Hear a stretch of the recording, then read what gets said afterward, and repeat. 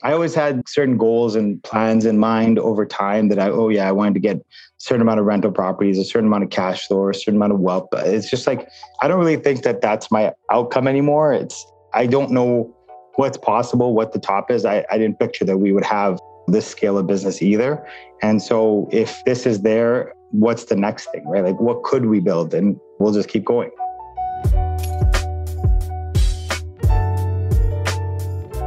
Welcome to the Joe Momo Presents podcast. This is the Calgary Leader Series. Let's start the show.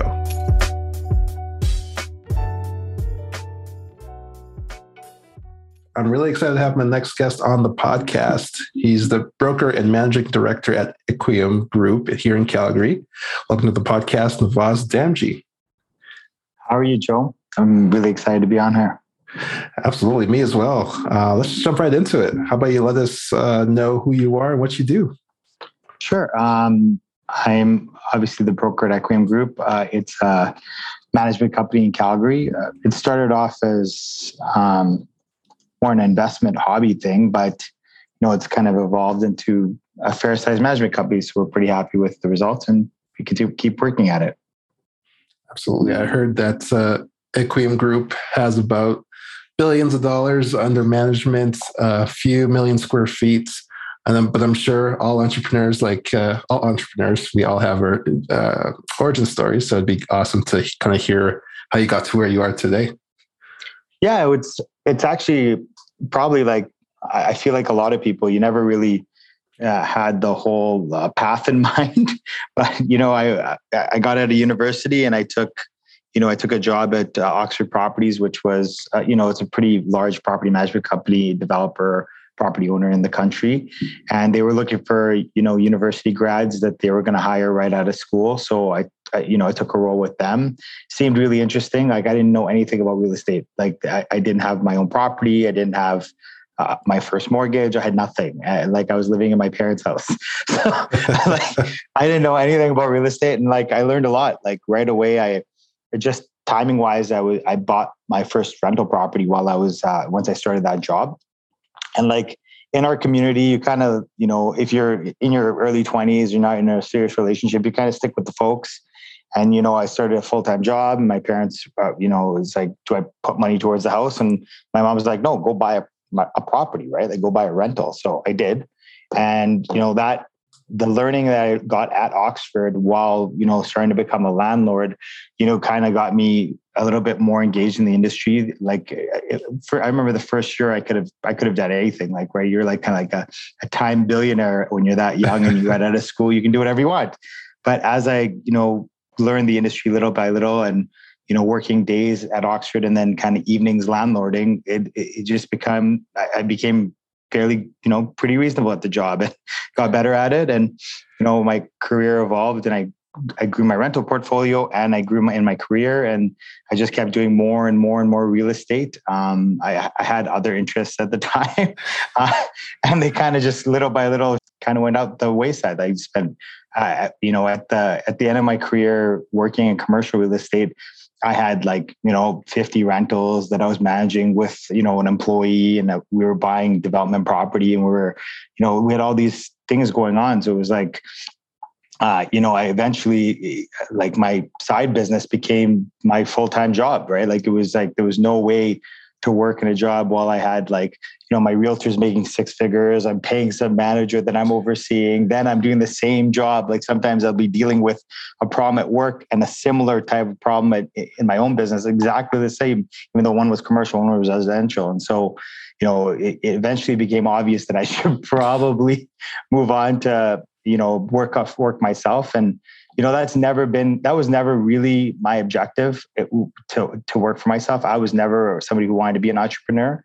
My wife and her parents both tried starting their own businesses, and both of them suffered. We the family suffered pretty badly from, that not working out for either of us. So none of us wanted to really be an entrepreneur. It was just, we had built up enough of a real estate portfolio that it was this could not go wrong, right? That was our thought process.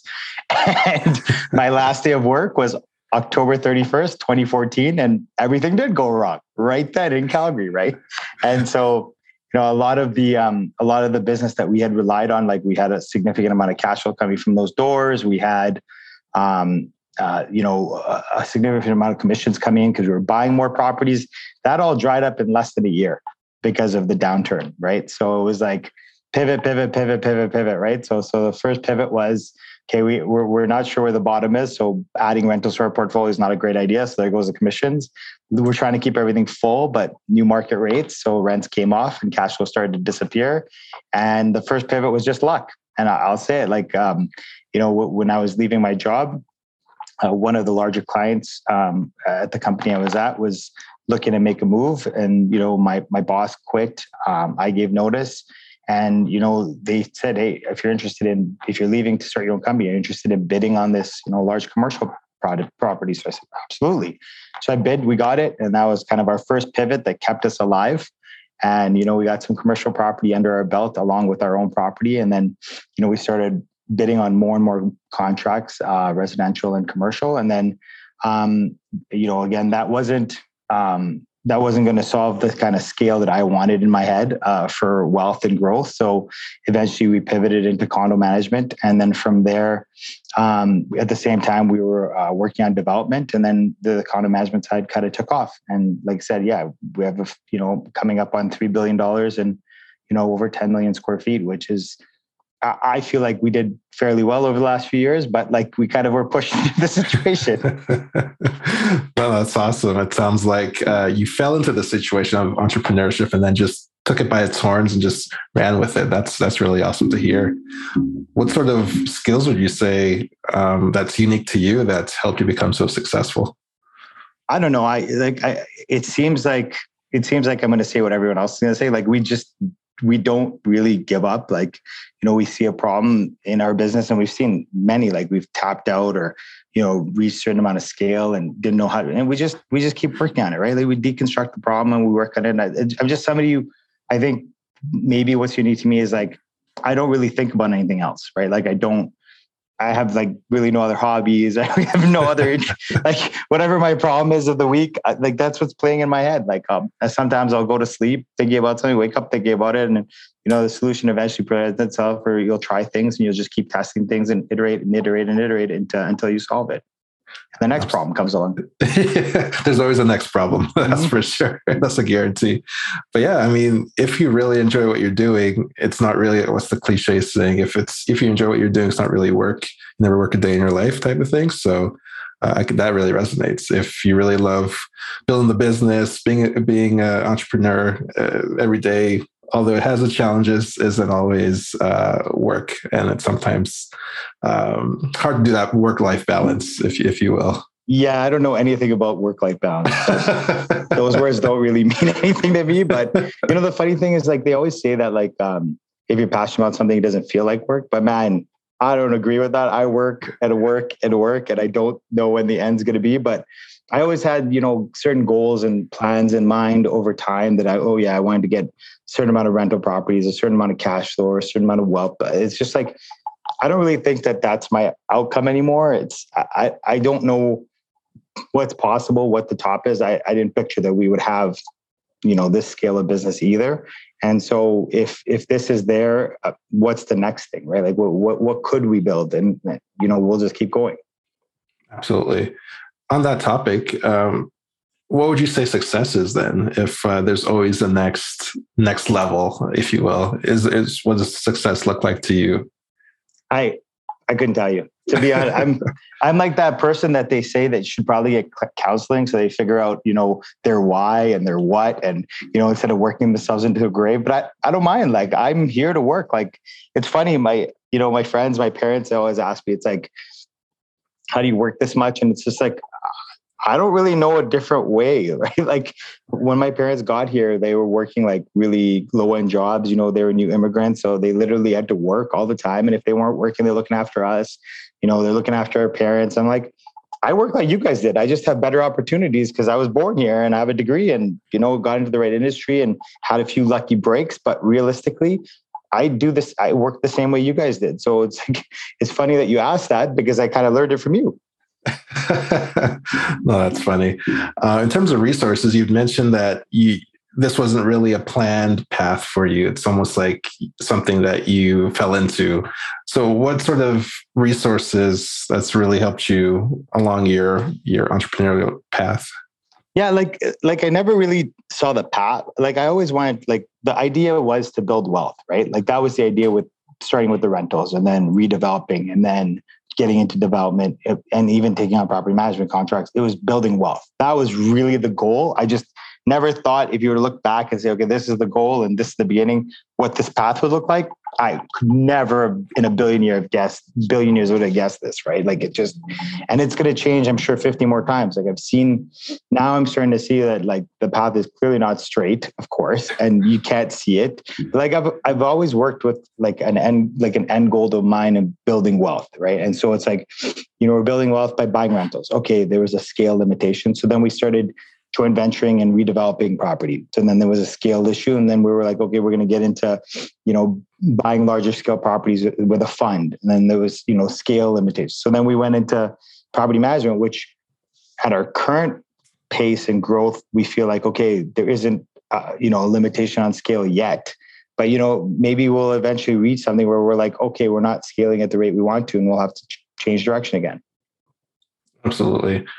Speaking of 2014, how has Calgary changed from when you first started to now? So when I was working, I worked, let's say 05 to 14 corporately. And like 05, lots of excitement in the city. It was crazy, rentals were going, properties were going crazy. Like everyone was moving here. So 05 to 07, wild. Then the Great Recession hit. Things kind of petered off a little bit, and like, it's a little bit depressing. You always see it at Stampede time, right? Like how much are people willing to pay and spend partying at Stampede time, even corporately, yeah.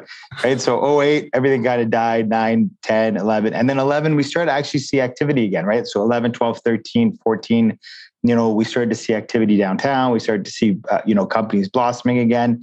And then we hit it again. And then we took 8 years, 7 years of pain. And it's nice to see again, like, companies are starting to make a little bit of money again. Oil and gas companies have some more cash, hiring. We have the highest weekly earnings. We have highest GDP per capita, the lowest unemployment.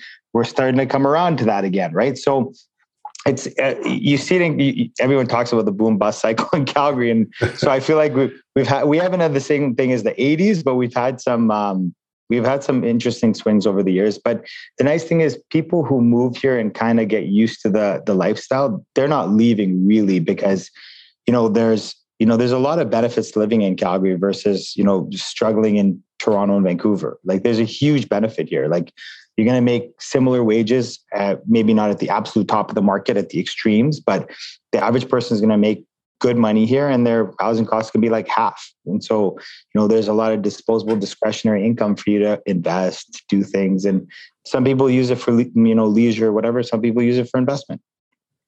Absolutely. One thing that I read about you is that you're a big affordable housing advocate. Speaking of affordability here in Calgary, perhaps you could speak more about more of the social side of things that you're involved with. Yeah, we were, for a long time, we were building secondary suites. I think we built, one of the first 100 legalized secondary suites in the city. And at one time, I think over time we had helped us, consulted on or owned or built like 3% of the inventory. And the thing that I really enjoyed was when we kind of pushed a few people at the city, and they were interested as well to get around some of the limitations around zoning and try to get more safe suites built. And we got this nice grandfathering program that came through before the council approved, kind of the changes in the law where, suites are pretty much available anywhere in the city as long as you met certain requirements. At one time, we got suites legalized that were in areas that were zoned RC1, which was impossible, but it was like, okay, here's some documentation from this suite being there in the 60s. So it predates the land use bylaw. Can we just put together a set of rules to make this safe and get like sign off? And so we worked with the city to do that, which was really something neat. And I have one of those suites, like an RC1 pre-60s suite that we made safe. We got fire code, we met the fire code and made it, that those suites were going to exist. Like the affordable housing crisis isn't going away. It's just getting worse. So, we'd love to see, more density anywhere they let us have it. But there's always there's one side of the city that says we want, smart growth and density. And, we're looking to limit our footprint and we're looking to have affordable housing. But then the other side of the city is saying, well, we're going to build 16 new neighborhoods out in Seton and all these other places. So, and you can't build this building 1 story taller because, you can't have 1 more parking stall. So it's a funny thing that the cities do this. It's like, if we were giving developers a lot more leeway to build affordable housing, they would, right? Like, it's not like if I'm building a building of 10 stories, if you let me build an 11 story and say, okay, these are transit oriented because they don't have parking and they're near walking to an LRT station, that's more value for the developer. Why wouldn't they want to build them? And more inventory leads to, supply and demand. More inventory will lead to more rentals, more availability. But they don't do it. So, right? Like on a 50-foot lot in Calgary, you can sometimes fight the city to get 2 homes or 4 homes, but there's 50-foot lots that have a high rise on them in Hong Kong, right? So I'm sure there's a middle ground somewhere. Yeah, that's the challenge, just trying to find that middle ground. Speaking of what you're proud of, actually, I'd love to know what maybe something we haven't touched on in the interview so far, but something that you're really proud of that you'd love to share with the listeners. Yeah. You know what? A lot of people, we have not advertised this really at all. It's not on our website. It's in some of our marketing materials when we actually pitch business. But this is the thing that I really like that we do is when you work in commercial real estate, the institutional ownership forces you to handle problems a certain way.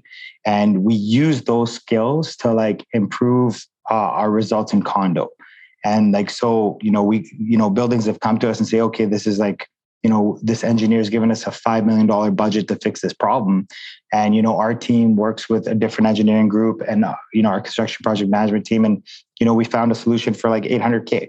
So that saved those people $4 million. And, we've done that over and over again, site after site. There was a patio that was shut down at one of our high-rise buildings for 5 years because the board was like, I can't spend $500,000 fixing a patio. It's just not feasible. And we found, a maintenance capital solution with a different engineer and our team for $1,000 a year in maintenance work.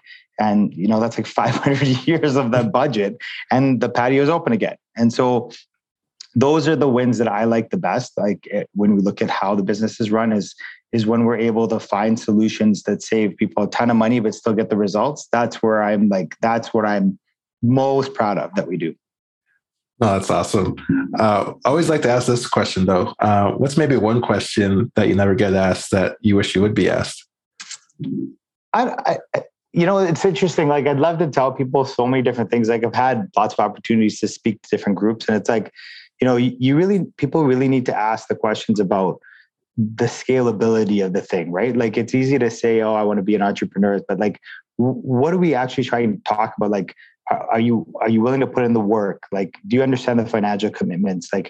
We borrowed money to make payroll because, our massive client didn't pay us for months when we started. And that's just their style. They take time to set up and they're paying invoices, maybe 90, 120 days. You have to pay people in 2 weeks, right? So there's a lot of sacrifice, time. Your clients, if you own the business, don't care that you're on vacation. They want results, right? They pay you for results. And so, I've done conference calls on the subway in Tokyo. And when I was away with family at a wedding, I woke up before the kids at 4:30 in the morning to get ahead of work for 5-6 hours before they got up and got ready. And that was my life for 2 weeks, right? While I was gone. People need to realize it seems cool. It seems interesting. It seems like freedom, but it is not. It is not. You think so, but it is not.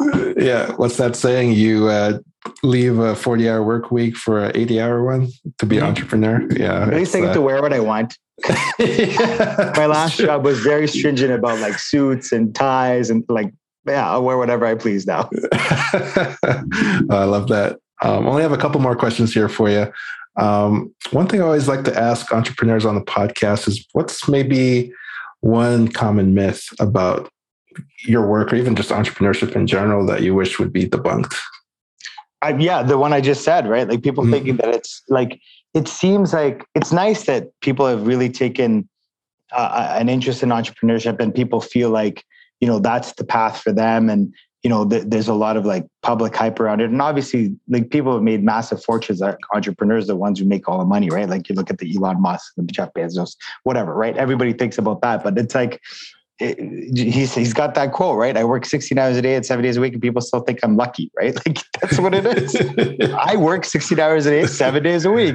Like I'm not, like, people need to realize like the only way there's very few instances where somebody's going to be successful without putting in the work, right? Like, sure, you have the confidence, you have the timing and everything else, but like you look at all the guys in the tech, like a few people I meet with in the startup world, like they have to work. You're working night and day trying to keep this thing afloat, trying to not run out of money, and try to, you get new clients and show the scale and show the viability of the business. And like, then you get into the next level of issues. It's like, okay, the labor shortage is hitting us. Okay, we take on new business, but I don't have staff. It's like, okay, how do I solve this? And it never ends, right? Like, and it'd be nice if there was both sides of that for sure. Absolutely. Yeah. Just always a constant stream of challenges. You just have to pivot, iterate. It's fun. I think it's fun and challenging and exhilarating all at the same time. It's for those with ADD, I think, because like you can't just show up and do your job. You were like, I need this, I need more. I mean, what's next? And then this is where you end up. Yeah, absolutely. It's been a pleasure having you on the podcast. Where can our listeners connect with you online if they want to just connect or even pick your brain? Yeah, I'm always on LinkedIn. Like, I've had a lot of people reach out from there, end up with coffees. Actually, this condo business came from somebody just reached out on LinkedIn for a coffee meeting that we were connected to somebody mutual who said, hey, you should talk to them about real estate and their business and sell them some insurance. And, reached out through LinkedIn. We had coffee, and then we got into the condo business. And now that's like probably 90% of our revenue and most of our staff. So you never know where a meeting is going to take you. Take the 20 minutes, have a coffee with somebody. You might just be giving them advice. It happens. Sometimes people just ask for advice in their career. Sometimes people are looking for jobs. Sometimes people are looking to sell you something. But if you can make the time, you never know where you're going to end up. Absolutely. I love that. You never know where you're going to end up. Just take that meeting. Just take that 15 minutes. I love that. It's been a pleasure. I have one last question for you before we jump off here. My last question to you, Navaz, is what does being a leader or leadership mean to you? I'm not a great people leader. I'll be honest, like to be the honest truth. Like I meet with, a group of CEOs on a CEO forum every month, and I feel like they're all way better at this than I am. But I'm like a leader by example. It's like, I'll do the work. I have unlimited amounts of effort I'll put in. We had, my partner's the same way. We had a snow removal company not show up at a massive site, and it was like the snow was freezing and it was becoming a slip hazard. We were on our way to his birthday lunch, and he was shoveling snow in a suit out in front of a building. And the same example, we were at Bermuda Short Stay next to one of our university city buildings. And I just wanted to show some of the young people, Bermuda Short Stay, they didn't go to university. I'm like, come check it out. Like we have a building right next door. Let's go look.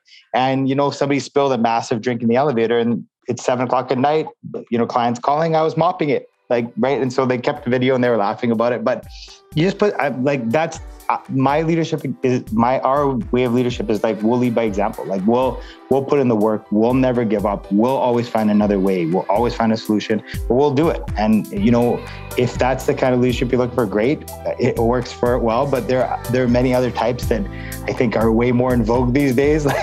And those are not me. Hi, I'm Navaz Damji, and you're listening to Joe Momo Presents.